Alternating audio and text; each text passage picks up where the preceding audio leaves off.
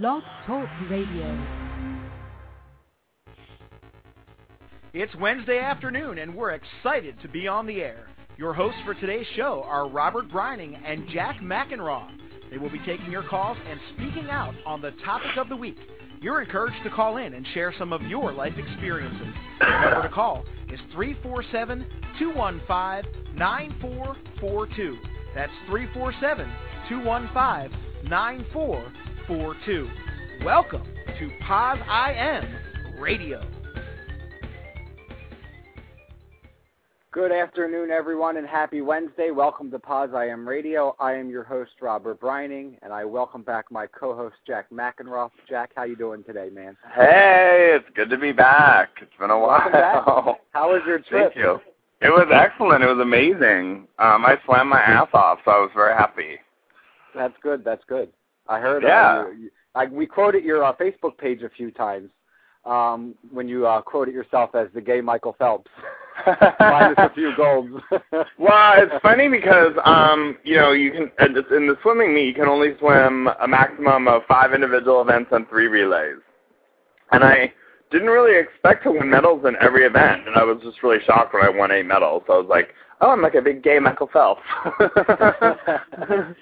Well, that's awesome. It shows people, out there that you can do amazing things even though you're HIV positive. So I think it's great. Yeah, and actually, one of the relays that I was on that actually won a gold medal was there's another guy on my relay as well that's HIV positive, and we're in the old ladies category now since we're our average age is over 40. But we won the entire. We beat all the young kids. We beat everyone. So it was cool. Yeah. That's awesome. So yeah, and it's cool. Say what? I said we missed you on the radio show the last 2 weeks. Thank you. No, I miss doing it. I'm glad I'm back. So I'm back for a while, and I did just actually confirm. I was talking to my Mer people, and we are for sure coming to Philly. So I will finally get to meet you in person, which is excellent. That'll be great. Yeah. Yeah. Cool. So today we have a really cool show. I'm excited to actually have Shawn and his wife Gwenn on. Shawn Decker, the author of My Pet Virus. A lot of people may know him from Paz.com. He has a blog on there called Shawn's Paz Blog. And he's somebody who, again, I just randomly went to the bookstore to look for a book of somebody living, with the disease so I could relate. And seriously, his book was like the only book in the Barnes & Nobles about somebody living with HIV and AIDS. It was like this, and then and the band played on, which was obviously way too thick for me to even think about reading. It was just way. I was like, no way, that's like a dictionary. I can't do that. But like his book was, to me, it was amazing. It was funny and it let you know that he's a real person, who went through the same situations that everyone else with HIV goes through, the stigma and relationships and things of that nature. But he was just always a nice guy. I reached out to him when I first got the book and started reading it, and, thanked him for writing it and told him how difficult it was for me to find other books about people living with HIV and AIDS. And he's always been a nice guy, and I know he's super busy, him and his wife, and I'm just kind of glad to have them on to share their story because they're amazing, amazing people. Well, good. It'll be interesting to talk to them. Have you ever met Shawn? No, I have not. Okay. That's what I was curious about. I have a caller on hold here. I was going to see. Sometimes we get, lately we've been getting somebody who calls in through an interpreter and sits in and listens on the show. So I just want to see if this person is Shawn, because it's not the number that he gave me. So I'm just going to bring them on and see. Okay. 804, you're on the air. Who's this?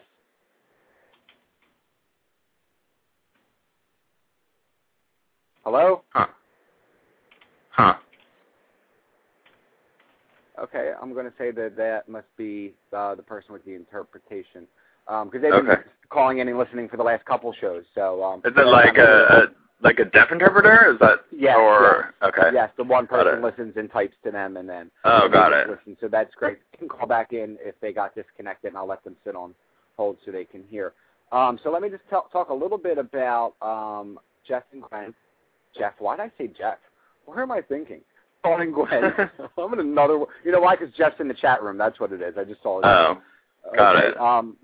Pull it together, Robert. Pull it together. Right, pull it together. Well, I'm not in my usual location where I do the radio show, so I'm in like my bedroom doing it, where I'm not usually, there. So it's a little uncomfortable for me not to be. Right, you're not in your high-tech studio, is what you're saying. Yeah, right. I'm not in my other bedroom. So a little bit about Shawn and Gwenn. Shawn met Gwenn. They fell in love. Shawn has HIV. Gwenn doesn't. They keep it that way. When Shawn and Gwenn met, they never thought their relationship would be an open book or a tool for HIV education, but that's exactly what happened when friends encouraged the couple to go public with their healthy attitude towards sexual responsibility. For the last several years, they have spoken on hundreds of campuses, bringing humor and honesty to the sensitive subject of sexual health. Shawn discusses his many years of living with HIV, having been infected as a child, and the two explain how Gwenn remains HIV negative in their relationship. And I think the cool part about it is because I saw a little bit about some videos on YouTube with them speaking, and they bring humor to it. And a lot of people don't laugh, when it comes, like they think it's horrible to laugh about, living with HIV. And Shawn puts the twist on it, that makes you laugh about everything he says. He's a very, very funny person. Right. Well, I've used the quote from, it's actually Sarah Silverman, and I need to give her credit for it, but it's like, when God gives you AIDS, make lemonades. Yeah.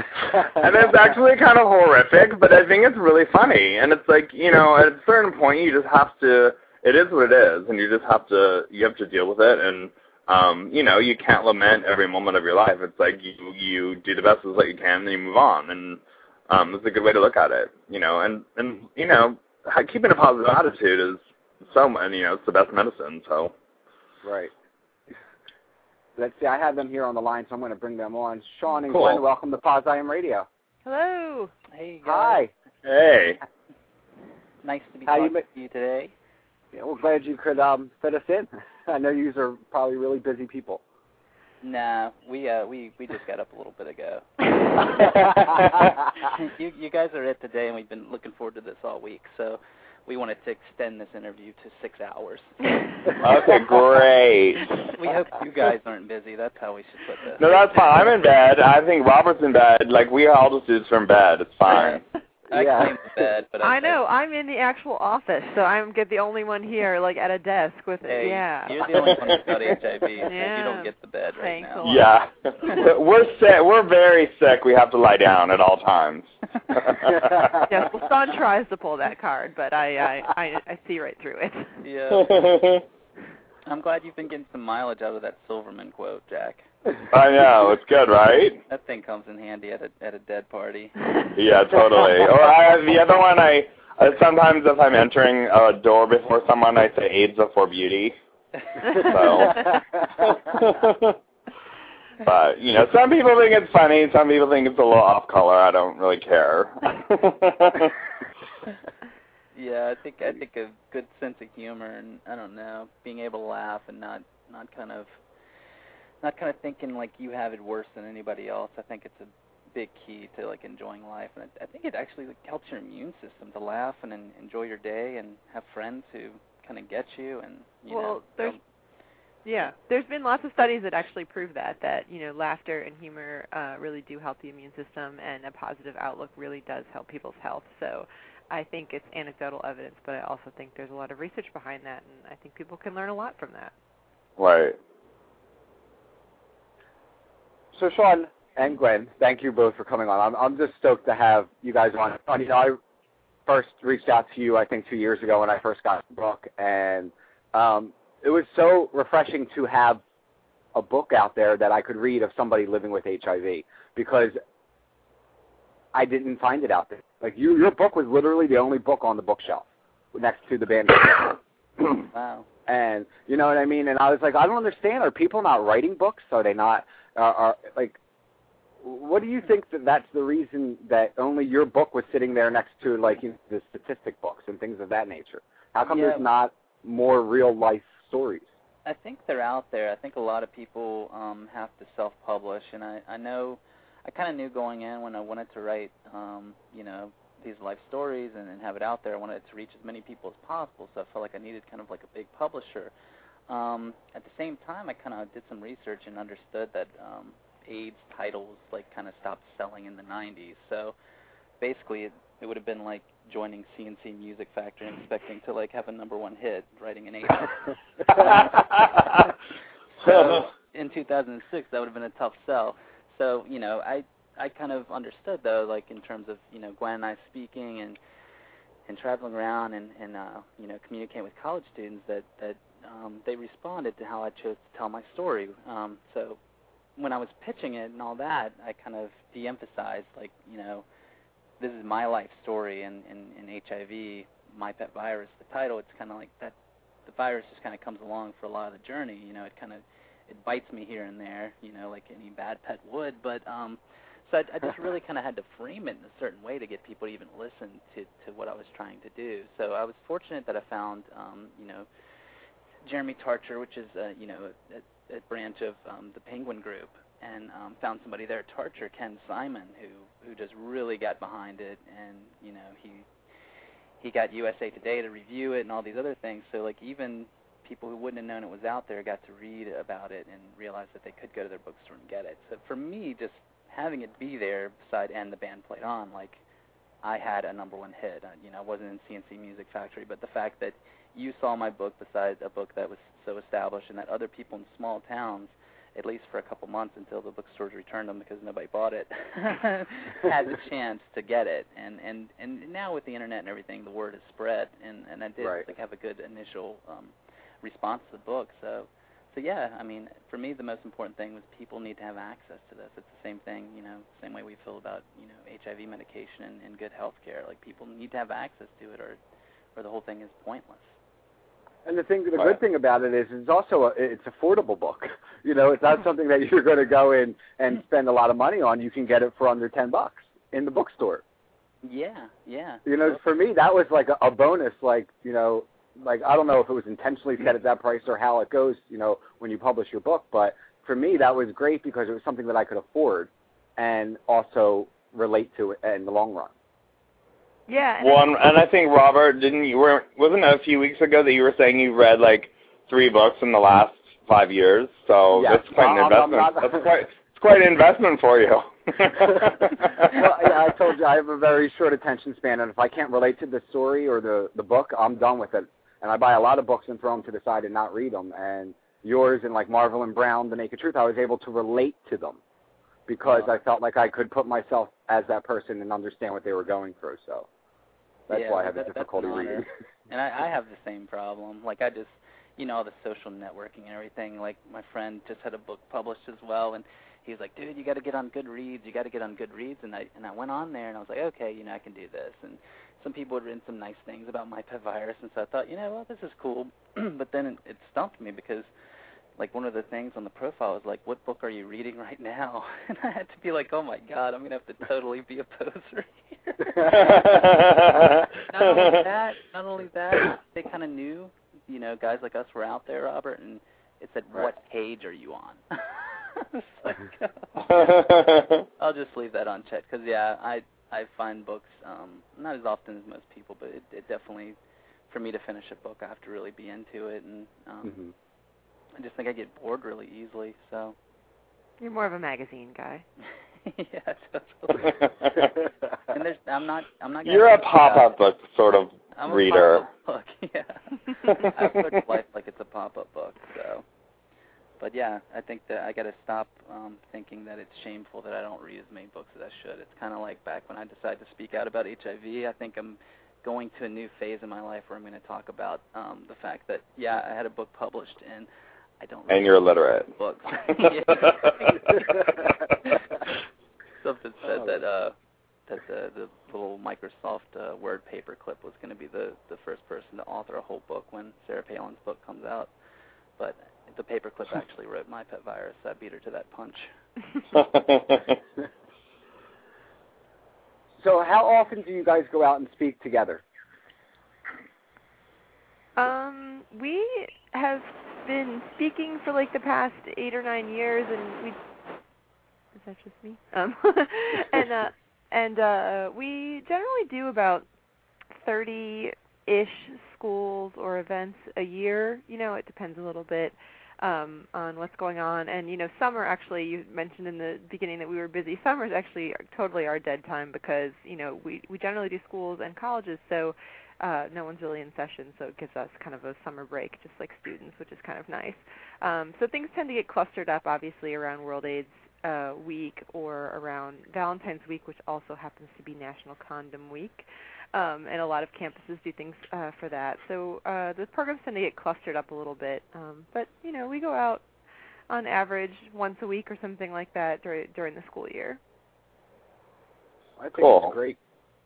Yeah, we started doing it back in 2000, and for me it was an interesting time, like looking back, because we kind of started speaking and traveling a lot just after my diagnosis had been upgraded or downgraded, depending on how you look at it, to an AIDS diagnosis. So just about the time that I got sick and started HIV meds for the first time was the time where I really started traveling and being like kind of active in that way, like pretty much for the first time in my life. So I think just the excitement of being able to reach people and speak with Gwenn and be able to kind of, talk about it as a couple and not just kind of like, hey, this is, me living with HIV, which I think has absolute merit, and I'm so glad so many people are doing it.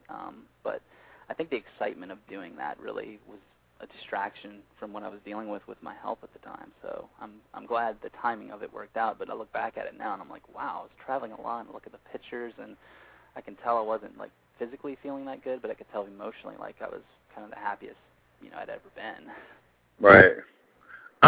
So just for people that don't, there's a bio and stuff on the website and whatnot, but could you kind of just give a brief overview of your life history and how you came about to the point you are today? Yeah, definitely. I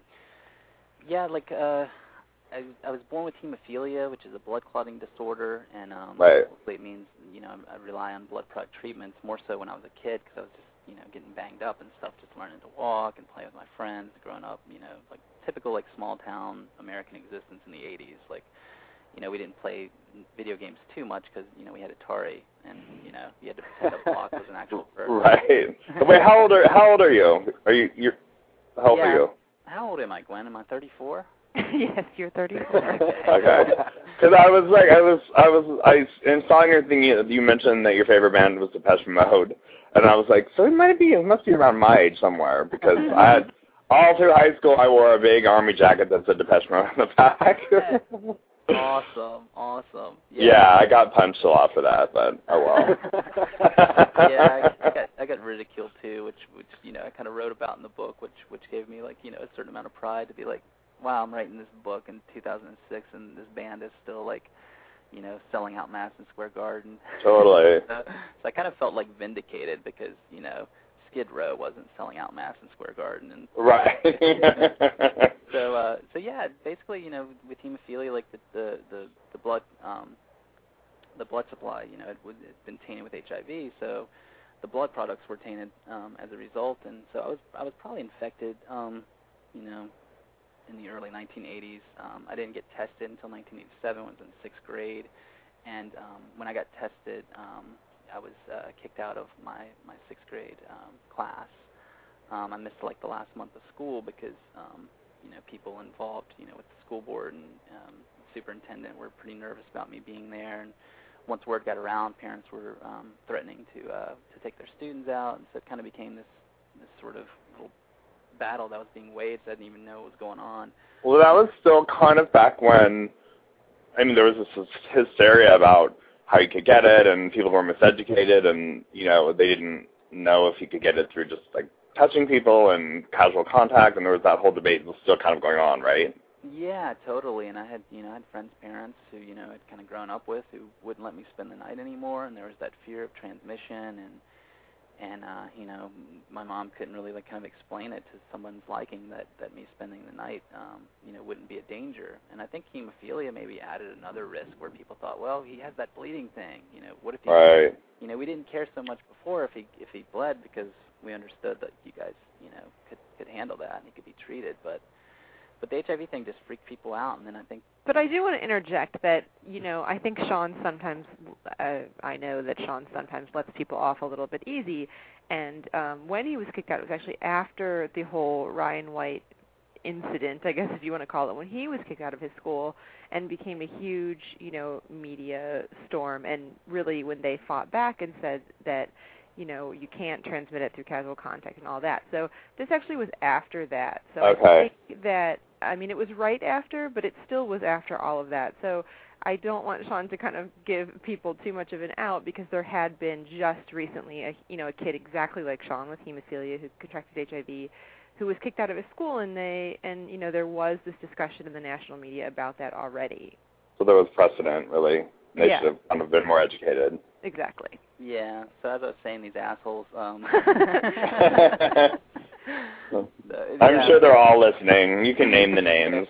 Totally. But yeah, it was I think it was it was confusing for me, because I had this new medical condition. I'd lived my whole life with a medical condition, hemophilia, and so right from the beginning with HIV, I saw that this medical condition came with like a lot of extra baggage that my initial fear was like, oh God, this thing's going to kill me. And then as I lived a month and 2 months and didn't feel any different, didn't look any different, I was like, oh my God, this thing's not going to kill me, and I'm going to have to deal with all this bullshit about people being scared and people talking about it. And so I decided I wasn't going to talk about it. I never acknowledged that I had HIV to even my closest friends. And so I went through all of high school not talking about it. And, when I started dating, I realized that this is something I'm going to have to address at some point. And after high school, when I was 20, most of my friends had graduated high school and were going off to find jobs and go to college and do whatever the next phase of their life was. And at 20, I didn't have a plan. And I was like, wow, I've lived half my life diagnosed with HIV. I need to do something. So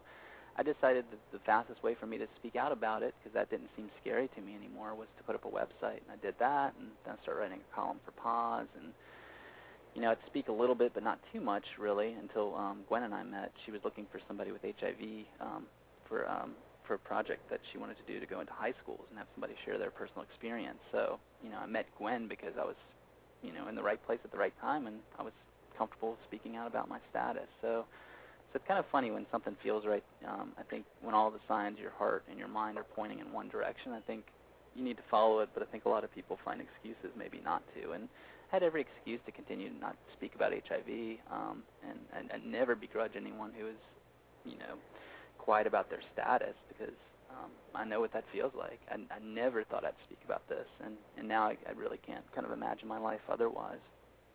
Now, where exactly, you guys actually met at, like, somewhere specific, right? Mm-hmm. Like in line somewhere? Like, because I think that's kind of, like, interesting how that unfolded, so I kind of wanted you to talk a little bit about that. Shawn kind of skipped over it. Yeah, go for it, buddy. Yeah, I guess if you're a believer in fate, this was one of the biggest ones you could have. We actually had talked on the phone once. Well, I called a local AIDS service organization to find a speaker. They kind of had like a local speakers bureau, to find someone who was positive to come speak at these high school classrooms that I was working with, and they put me in touch with Shawn. So we spoke on the phone once, but he didn't actually fit the criteria of the program that I was looking for. I really wanted someone who had contracted HIV sexually. And so, after we got off the phone, I never really thought that I would talk to him again, because it just didn't work out. But we both, I went to school at James Madison University for grad school, and Jeannie White, Ryan White's mother, was speaking there one night. And so, of course, I had to go. And it was a huge crowd. There was probably like 700 or 800 people in the crowd that night, which was very awesome to see that many people coming out to hear her story about her son. And afterwards, she took questions, and so I went up and I got in line, and I was waiting in line by myself, and there was kind of a long line to talk to her, and there was this guy in front of me and two friends. And the guy, I kind of like listened to him talking to his friends, and when he went up to talk to Jeannie, I was interested, and so I was kind of eavesdropping on what he was saying to her, and I realized it was Shawn. He was telling his story and explaining how he was like Ryan, and so when he turned around, I introduced myself, but it was just really interesting that we met in line waiting to talk to Jeannie White. So I think Shawn says this in the book, or if not, he said it on a blog or something like that. Ryan White was definitely kind of like looking down on Shawn at least and kind of pulling the strings. That's cute. Yeah, I like that story. Like eHarmony, like from Beyond. guardian angel dating service for like fellow. I'm sure Ryan White is your personal Cupid. I'm quite positive of it. I definitely credit him as such. Yeah. So, which is ironic because I don't think a lot of years ago you would have wanted to have anything to do with him. When I was first diagnosed, he was on TV all the time, and he was in People magazine all the time, and my mom, in particular of my parents, was like kind of obsessed, like with following his story, and a lot of people were, but people in the hemophilia community definitely felt like he was kind of like another son. And oh man, I would be like, Mom, turn off that TV. Why are you watching that? It's such a bummer. And Ryan was just trying to educate people, but I didn't understand that. For me, right. Seeing him was just a reminder of my own status to forget about. So I would like flip to wrestling, and my mom would be like, "Mom, can you turn that off? That's so obnoxious." So I just was at a different place. So it was great when I started speaking out. I really kind of, was able to kind of look back and be like, "Wow, like now I get like at the time he was a kid, I was a kid. I was like, God, I don't know why he's doing this, but." It took till I was 20 to be like, oh, okay. Because I kind of felt like, gosh, it's so easy to understand, like, that you're not at risk, the general public. I just felt like when I was first diagnosed and everybody's going crazy, and I saw him on TV kind of explaining these basic things, like, you can't get it from sharing water, you can't do this. I just thought, like, God, how many times does he have to tell people this? Like, well, do you think, I wouldn't be surprised if, I don't know his personal story that well, but I think he was sort of forced into that position just because of all the press. And then I think you have to either decide to own it and make something of it or not. And I think that's just kind of the way he went. It's like he didn't really have a choice about being in the spotlight, so. Yeah, totally. And he definitely used it and educated a lot of people. And, I bet in a lot of ways him sharing his story, as hard as my small town experience with HIV was, him sharing his story probably, the allies we did have on our side, a big part of that may have been because they had seen, what he did. Right. That's interesting. I'm looking in the chat room now, and Dab from Dab's the AIDS Bear Project just wrote that Ryan White was one of the first kids to receive a Dab's the AIDS Bear in the 80s, which is kind of interesting. I'm looking at 3 Dab the AIDS Bears right now. They're sitting on the desk across from my head. You guys are also ambassadors of hope for Dab's the AIDS Bear Project, right? Yeah. Yeah, because I see your pictures up on Facebook and stuff. So, and Dab was telling me earlier before the show that you guys were also ambassadors, as am I. We need to get Jack on that list. Yeah, you need to put like little swimming Speedo on your Dab the AIDS Bear because I was playing a show with my band and I totally like rocked out the Dab the AIDS Bear and put on some like 80s synth shades and I saw that. Yeah, it was totally cool. Like I set him up on like my band. We have a neon sign that's kind of our gimmick, and it was like the greatest like Christmas present Gwenn ever got me. So I set Dab the AIDS Bear on top of the sign for the whole set, and it was just fun. It's a cool way to raise awareness, and I think yeah, and we sold some there too. So that we all the money went back to that. So we tried to make some money for them as well. Yeah, totally. And it's a cool way to raise awareness. And they're cute little bears. And, yeah, it's easy to pose with a bear and then have a cool Facebook profile picture. Yeah, right. One of the big things that people always talk about is how, if somebody gets it through container blood products or through a blood transfusion, and somebody gets, like myself, who gets it through, unsafe sexual practice, there's always like that, I guess, that barrier between the two worlds, if you want to put it. And I know you spoke about it in your book, and I just want to quote a little bit of it because it's hilarious the way that you actually put it. And it's funny because when I first commented on your blog when I got your book, I remember I was like, it reminds me, it's hilarious awareness is exactly what it is because you laugh through the whole thing. And one of the things that you write in the book, it says, the relationship between thin bloods and gay people is often strained. Hemophiliacs resent the fact that many people associate AIDS solely with gay city folk. homosexuals in turn resent the fact that the innocent victims get special treatment and sympathy because of the way they were infected. Hemophiliacs in turn are pissed that they didn't have a smile on their face when contracting the virus. And for me, you know what I mean? Like the facts about it is true, but it's just funny for me. You have to laugh about it the way that you wrote the book. It's an amazing way that you reach out to people living with AIDS through the book.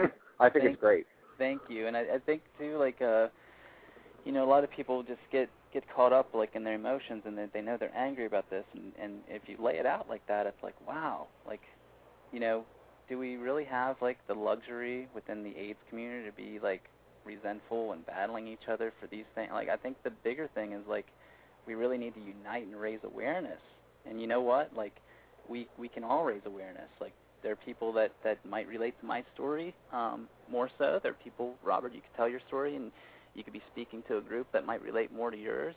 But I think every story has value. And for me, you know, I hated like the innocent victim label. And I was really, when I first put up the website, I thought I was going to face a lot of heat for talking and kind of making fun of myself and talking about dating and being positive. But I got like this you know, this great response, and I think it was because of how I contracted the virus. And so as I was meeting other people who were educating and putting, you know, their stories up, I saw that they kind of weren't getting the same reception.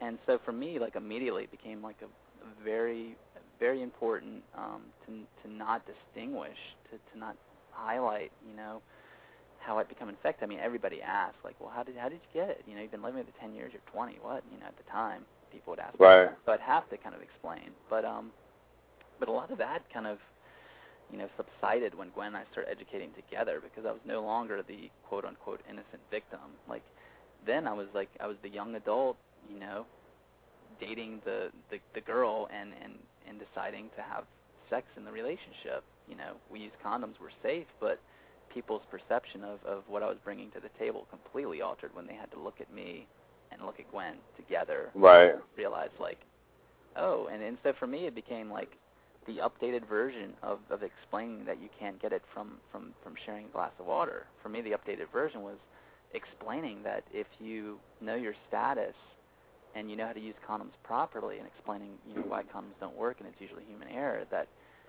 you can prevent the spread of this in couples in these serodiverse. I think the word is serodiscordant, but that sounds like you're butting heads all the time. Right. Serodiverse, you know, being in a serodiverse relationship, couples who are doing this have a great success rate in keeping the negative partner negative.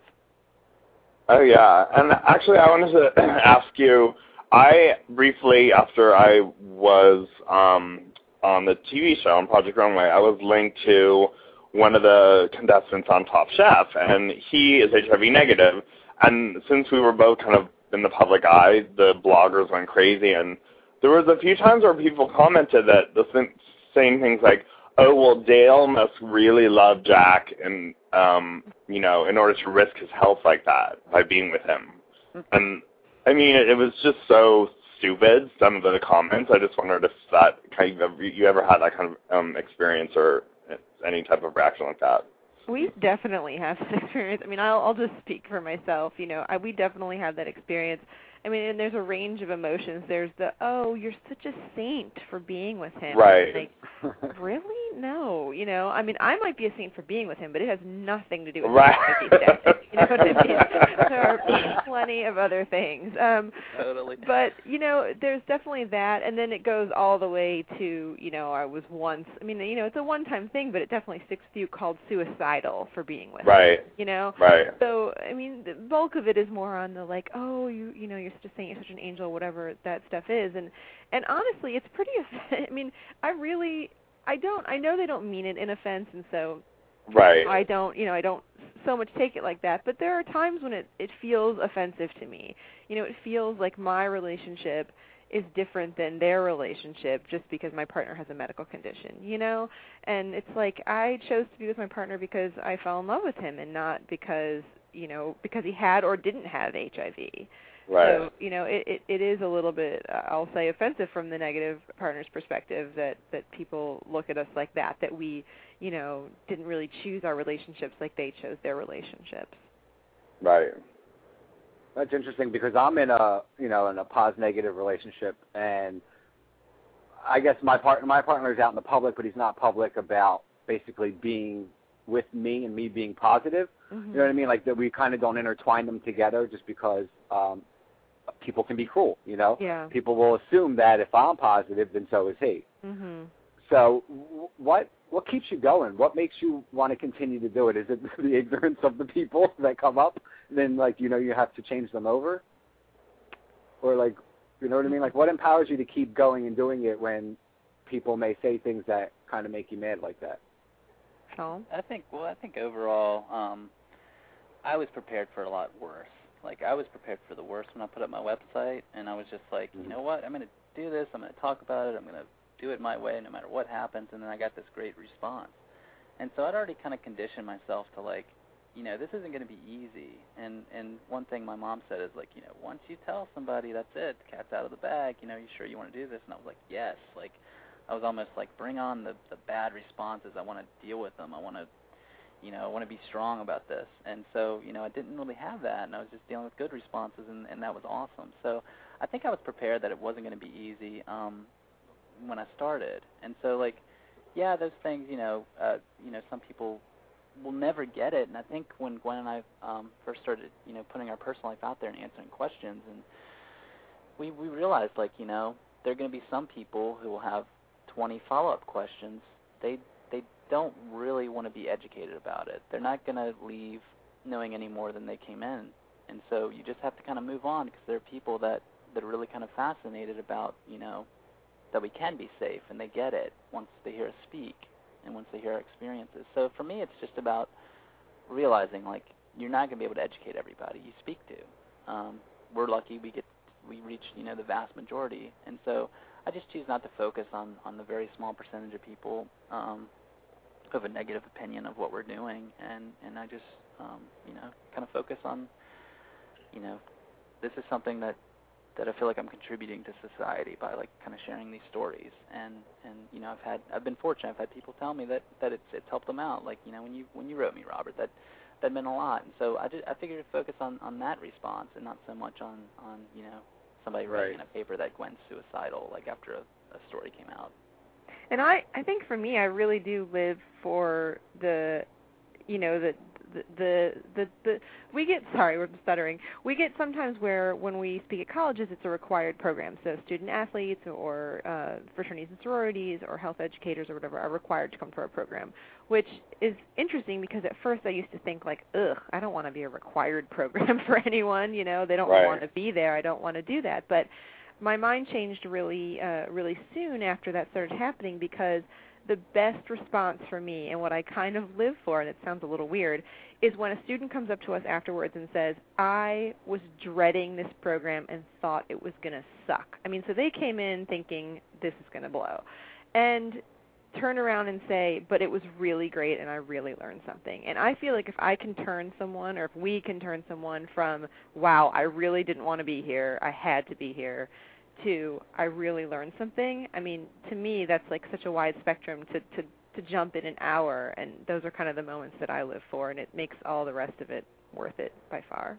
Yeah. Right. And, I think if you're not part of the HIV community and you really don't, I'm assuming many of those students that are required to go to those things, they may be sexually active, they may be at risk, but they just don't see HIV as part of their as part of their existence. Really, it's sort of a something that could happen, but it won't happen to me, that sort of thing.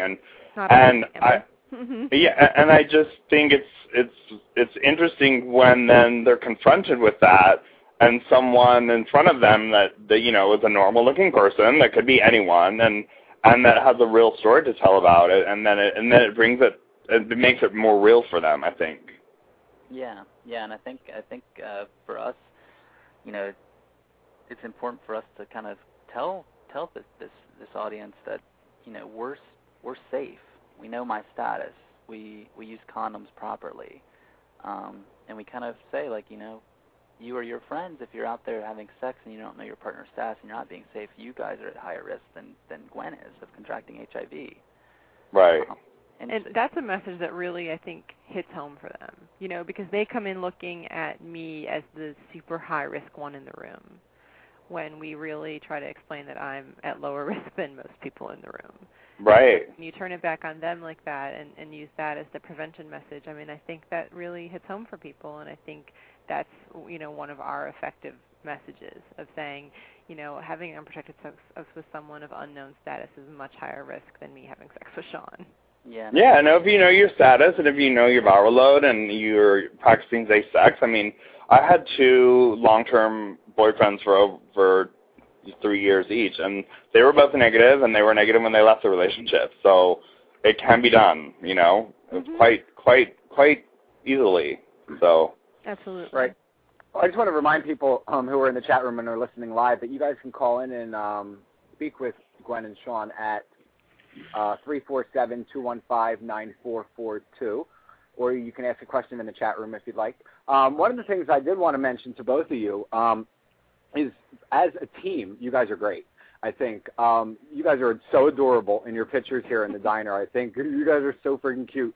Like, seriously, like, for real.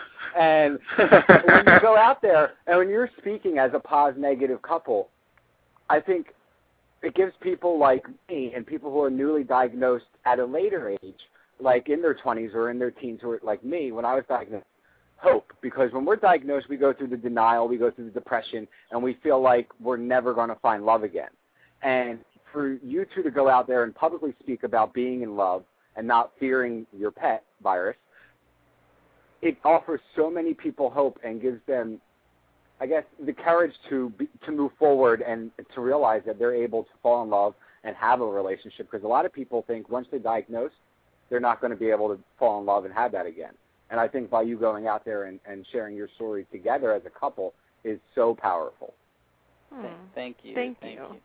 It was that was one of the things when I first decided to speak out, was I didn't want it to be just solely beneficial for people who weren't infected. I didn't want to just be like 100% prevention, like don't let what's happened to me happen to you, because I'd seen, like, you know, when I was a kid and I was diagnosed, and when, you know, you saw commercials about it and it was like, don't get this or you'll be dead, and the Grim Reaper standing there beside the word AIDS, I was just like, oh my God, that like made me panic. And so I just thought, you know, you can talk about prevention without destroying the hopes of people already infected, you know, or bumming out people who have a loved one who's infected with HIV. And so yeah, I just think, you know, it just creates a healthier society if people with HIV feel comfortable in their own skin and feel like they can be out there in the dating world, and that they do have something to offer a relationship and they can be safe. I think everybody gets thrown challenges, and I think the people who are deemed most attractive to other people are, wow, you dealt with that? I can't imagine dealing with that. And so I think in a way, like, you know, getting the challenge of your HIV diagnosis, if you overcome that, you know, I don't think I'm crazy in thinking that would be appealing to somebody. Like, wow, you overcame that. You're leading a healthy life, and you're positive, and you know, I just think we just have to kind of not accept less just because we're HIV positive. Well, and I do have to say I think there's something to the idea that dealing with something as life-changing as an HIV diagnosis does change you as a person, and I think in a lot of ways it makes you, and at least in my case, I think it made me a better person. It made me think, you know, make important decisions about how I wanted to live my life. It made me more introspective. I mean, I think it added to just my development as a person, and I think, you know, it's just another layer of a person's personality when you've dealt with something like that can be, you know, a fatal disease, or at the time, or whatever, you know. But it's empowering. Yeah, there's definitely a experience of growth when you're faced with something we're all going to face, which is like our mortality. And HIV is that. It's like, it's you testing positive and you having to figure out, you know, the worry of dying at some point, which we all will have to deal with, whether we're positive or negative. But it expedites that thought process, and it does present an opportunity to grow and to be more compassionate and to really decide, like, you know, I'm not sure if we get another go-around with this life, and I need to do with my life, you know, what's going to be enjoyable. And so yeah, I mean, it happened for me so young, but I think, you know, I'm kind of glad that I was able to deal with that. So at 20, I was able to kind of get to the next phase of acceptance. I actually have a caller online, and I believe that it's Dab from Florida. Dab, is that you? Yes. Hey, how's everyone doing today? Hey. Hey. I wanted to thank the two of you for not only what you do with our ambassadors of hope, but it's so important that we have role models like you, couples who are serodiscordant, going out and showing people that it is possible to have healthy sexual relations and not worry about catching the virus. Oh, thanks so much. Yeah, I think everybody can kind of take control of their own sexuality and be safe, and it can be fun too. I think a lot of times people think, oh man, you have to be safe all the time. You always have to have a condom around. You have to. When do you bring it out? And it's like, I don't know. Like it for me, it's not. You know, it's not a bummer. Like I see a condom come out, I get very happy. It's like that day. I want to see more condoms. You know, like, so it's, you know. I just think, you know, people think of safe sex maybe as being less fun and less of the moment, but that's not the case. So, you know, yeah. They must have never played with the glow-in-the-dark condoms then, because that can actually be quite fun.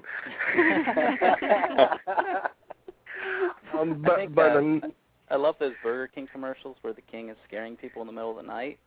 And I think the floating glow-in-the-dark penis should be the next one. Like somebody needs to wake up to that, and I think us AIDS educators need to partner up with the king and just scare the hell out of people and realize, like, oh, glow-in-the-dark condoms, they could be fun, you know. There you go. I miss my calling in advertising, I think. I would stick to what you're doing now. But another thing I would like to bring up is a little off the subject, but still HIV related. For people that are listening, Ryan White funding has a sunset date of September 26th this year. And unfortunately, on the national level, we're getting more calls against Ryan White being extended than we're getting for Ryan White to be extended. So anyone that's listening, I need you to contact your elected officials. Please urge them to extend Ryan White funding. Don't forget to include our President and our Secretary of Health, Kathleen Sebelius. If you don't know how or who your representatives are or how to contact them, just go to www.DAB, the AIDS Bear Project, click on Programs and Services, page down, and there's a section, How to Find Your Local Representative. Excuse me. And then you type in your address, and it'll give you a list of all your representatives. Cool. Well, thank you for saying that, because I just went online. We actually went to 2 town hall meetings about health care last night and the night before here in Charlottesville, where Shawn and I live. And I had signed up last night to meet with our Congressman Perriello. He was doing one-on-ones after the meeting, but the meeting went so long. There were 1,000 people there last night. I just looked online, Shawn, and it said that there were 1,000 people there. So the meeting went so long that we had to leave, actually. So I just went on, and I'm going to make actually an appointment with him, because I was going to talk with him last night about the Ryan White funding. And so I thank you for bringing that up, because I do encourage other people to go out. They don't have to make a meeting. They can just call or email. But, yes, definitely contact your congressman about that. Yeah, and I'll be sharing that information on the blog as well. Yeah, I think it's totally important for people to meet face-to-face with their representatives, because I think a lot of times, you know, people with HIV, we're kind of invisible in our local communities, because a lot of people don't feel comfortable sharing their status. But I think it's really important that we advocate for our own well-being, and Ryan White CARE Act funding is important, because from what I understand, they have less restrictions as to how they can use the funds, and a lot of times, you know, when funding isn't available, Ryan White is there to kind of pick up the slack. So yeah, I think it's very important that this gets reauthorized. Thanks, Dab, for calling in, man. Yeah, thanks, Dab. It's good to talk to you. So what do you guys have coming up? Do you have anything coming up? What's coming up, Shawn? What's coming up? We're going to be doing a couple conferences this fall, which we're very excited about. We're going to be at NACA. And, we're with the new speaking agency, the college agency. So, we've been working with them this summer, getting things together. And so, it's just, I guess coming up in the near future, we're going to be going to Dragon Con, which is not HIV-related, but Gwenn manages a rock band called Bella Morte. So we're going to be going down there, and I'm going to be watching people, like, in their favorite Star Wars costumes and all kinds of cool. It's kind of like Comic-Con that just got a lot of press that was out in L.A. a couple weeks ago. But this is actually more sci-fi fantasy convention. It's like the world's largest sci-fi fantasy convention, and it's in Atlanta every year. But I was thinking, dragon condoms. Dragon condoms. Yeah, like. Are they 4 dragons? Are they dragon-sized? What exactly is your thought on this? I don't know. I'm thinking this is like a great place to be passing out condoms, Yeah, well, there's a lot of people in some weird sci-fi costumes probably having sex. Yeah. Guys, I have another caller on the line here. Let me bring this caller on. Caller, what's your name? Where are you calling from? Hey, this is Scott from New York. Hey, Scott, how are you? Hey. Hey. Good. How is everybody? Doing great. Great. Good. So hello, Robert, Jack, Shawn, and Gwenn. I just wanted to say to Shawn and Gwenn especially, thank you so much for making being a positoid cool. And I just, I love your book, Shawn, and as you know, I used it as a quote in my camp session for the young people, and it went over really, really well. And I think, using your story as an example for the young people that I work with is huge. And then to know and show that a positive person can have a successful and happy marriage and relationship is enormous for not only everybody living with HIV and AIDS, but also young people too. So I wanted to thank you guys for everything that you do, and keep up the great work. Oh, thank you. Thanks so much. I'm looking forward to getting some coffee when next time we're up in New York, Scott. No problem. And thanks anytime. Too. There's so many people doing so much great work educating about HIV, and so the fact that you kind of use what we're doing, and we can't be there, that means a lot. So thanks for everything that you do. And Shawn, you get coffee in person. Yeah. Absolutely. All right. Have a good afternoon, you guys. Bye, Scott. You too. Bye, everyone. I had another caller who was online, but they hung up. Maybe they'll call back in. So you said you're going to conferences during, the summer you're going through them, or are they in the fall, the conferences that you're going to? The conferences are in the fall, and then we just got word that we're doing one actually next spring. We tend to book kind of far out, which is a Greek conference for fraternities and sororities in the Midwest, which is always a really fun group of students, and it's always fun for me. I was in a sorority in college, and that's actually how I got my very first interest in HIV. Is my sorority had a young woman speak to my sorority house who was HIV positive, and that's really what sparked my interest in learning more about HIV and learning about how HIV affected young people. And so I'm always happy to speak to the fraternities and sororities, because that's really, shaped my life a lot and really got me involved in HIV. So I always kind of think if I can just get, one person of the thousands out there that we speak to do, to get involved in HIV, then I feel like that, has really made a really big difference. So we're excited about that as well. And then, we're just starting now to kind of fill in our dates with schools and things like that for the fall semester. People are just kind of now getting out of their summer haze, I think, and gearing up for fall. So we're getting a lot of contact about that as well. Yeah, we try to get across that, sexual health is something that just shouldn't be, relegated to World AIDS Week. Yeah. Right. Totally. Yeah. If it's even there. And that's my thing. Like, World AIDS Day, December 1st. Like, could they have picked a worse time? Like there's between Thanksgiving and Christmas. There's nothing going on there. No, right. So yeah, the 2 times we've ever been invited to speak in Fargo, happened to be around World AIDS Day. So I kind of like trudging through the snow on World AIDS Day. It's kind of cool. Yes, but we've never been asked to speak in like Miami on World AIDS Day. Yeah, always been. But we love the Midwest, so it's not bad at all. Yeah, but, anytime we're invited. It would be nice to have like the U.S. Conference on AIDS in Hawaii or something. I would love that. Exactly. Something. Are Guys, either I of have you one going more to caller that? on the line. Oh, go ahead. I'm going to bring this caller on because we have 5 minutes left. Area code 404. What's your name? Where are you calling from? Hey, Robert, Jack, Shawn, and Gwen. It's Nina. Hey.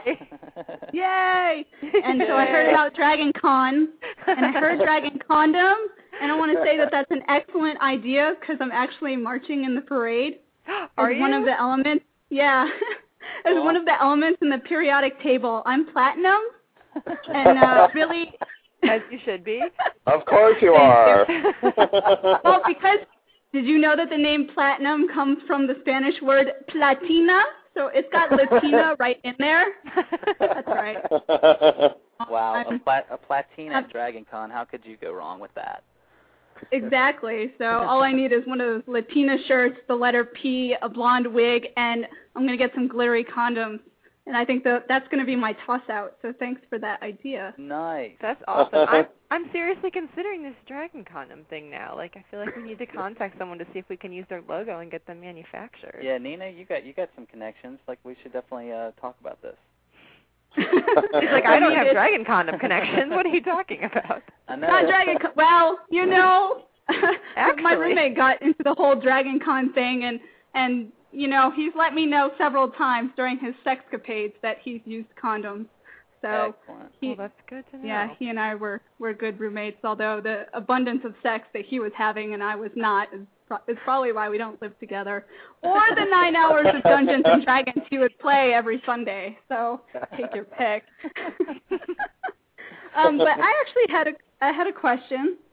So my question is I guess it's for Gwen, lady to lady. Okay. I guess in your relationship with Shawn and when you were getting to know each other and that sort of thing, how much do you think that maybe his openness or let's say confidence with his status like made it perhaps a non-issue for you? That's a great question, and I actually try to get this across to people sometimes. I think it had an enormous amount of impact on I don't know if I would say my falling in love with him, but it definitely had an enormous impact on, you know, my confidence and potentially having a relationship with someone who had HIV. I feel like because he felt secure in his status, and also, to be honest, because he had relationships before me, you know, and that just made it seem like, okay, you know, he knows what he's doing.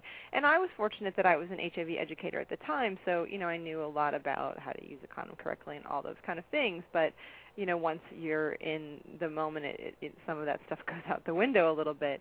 So I think it made a huge difference for me that he was secure in who he was, and to be honest, that he was out about his status. I think it's really hard. I get actually a good amount of emails from women who are in relationships like mine, where their partner's positive and they're not, but their partner might not be, you know, out about their status, and, you know, they're not allowed to tell any of their friends or family. And I have to be honest, I think that would have been really difficult for me because, you know, my friends and my family are really important to me, and I want them to know about my life.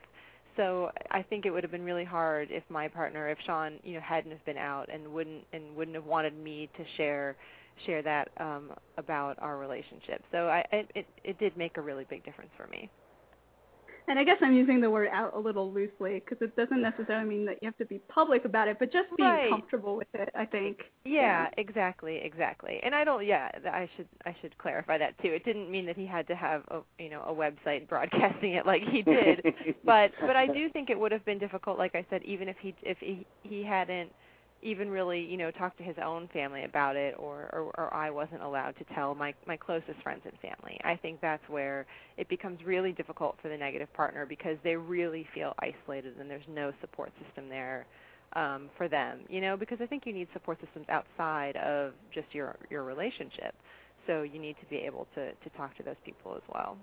Right, and I want to thank Nina for calling in. I had to cut her off. We're down to the last 60 seconds, so Gwenn and Shawn, thank you so much for spending an hour with us and sharing your thoughts and all your wonderful stories. Shawn, can you blurt out your blog site so people know where to go read it? Yeah. You can find Gwenn and I on Shawn and Gwenn, Gwenn with 2Ns.com. I also blog at pods.com, which is a little easier for people to find. And, we're also on Twitter, Shawn Decker, and then Gwenn Barringer. Mm-hmm. So you can find all those links on ShawnandGwenn.com. And the Facebook, we have a fan page there as well, Shawn and Gwenn. We're on the Face Place, as on Kathy the Face Place, calls yes. Excellent. Yeah, we're definitely accessible, so we love to hear from people, and thank you guys. Yes, thank you guys so much. On. This was awesome. Our pleasure. Thank you. You guys have a great week. Thanks, you too. You too. Bye guys. Bye-bye.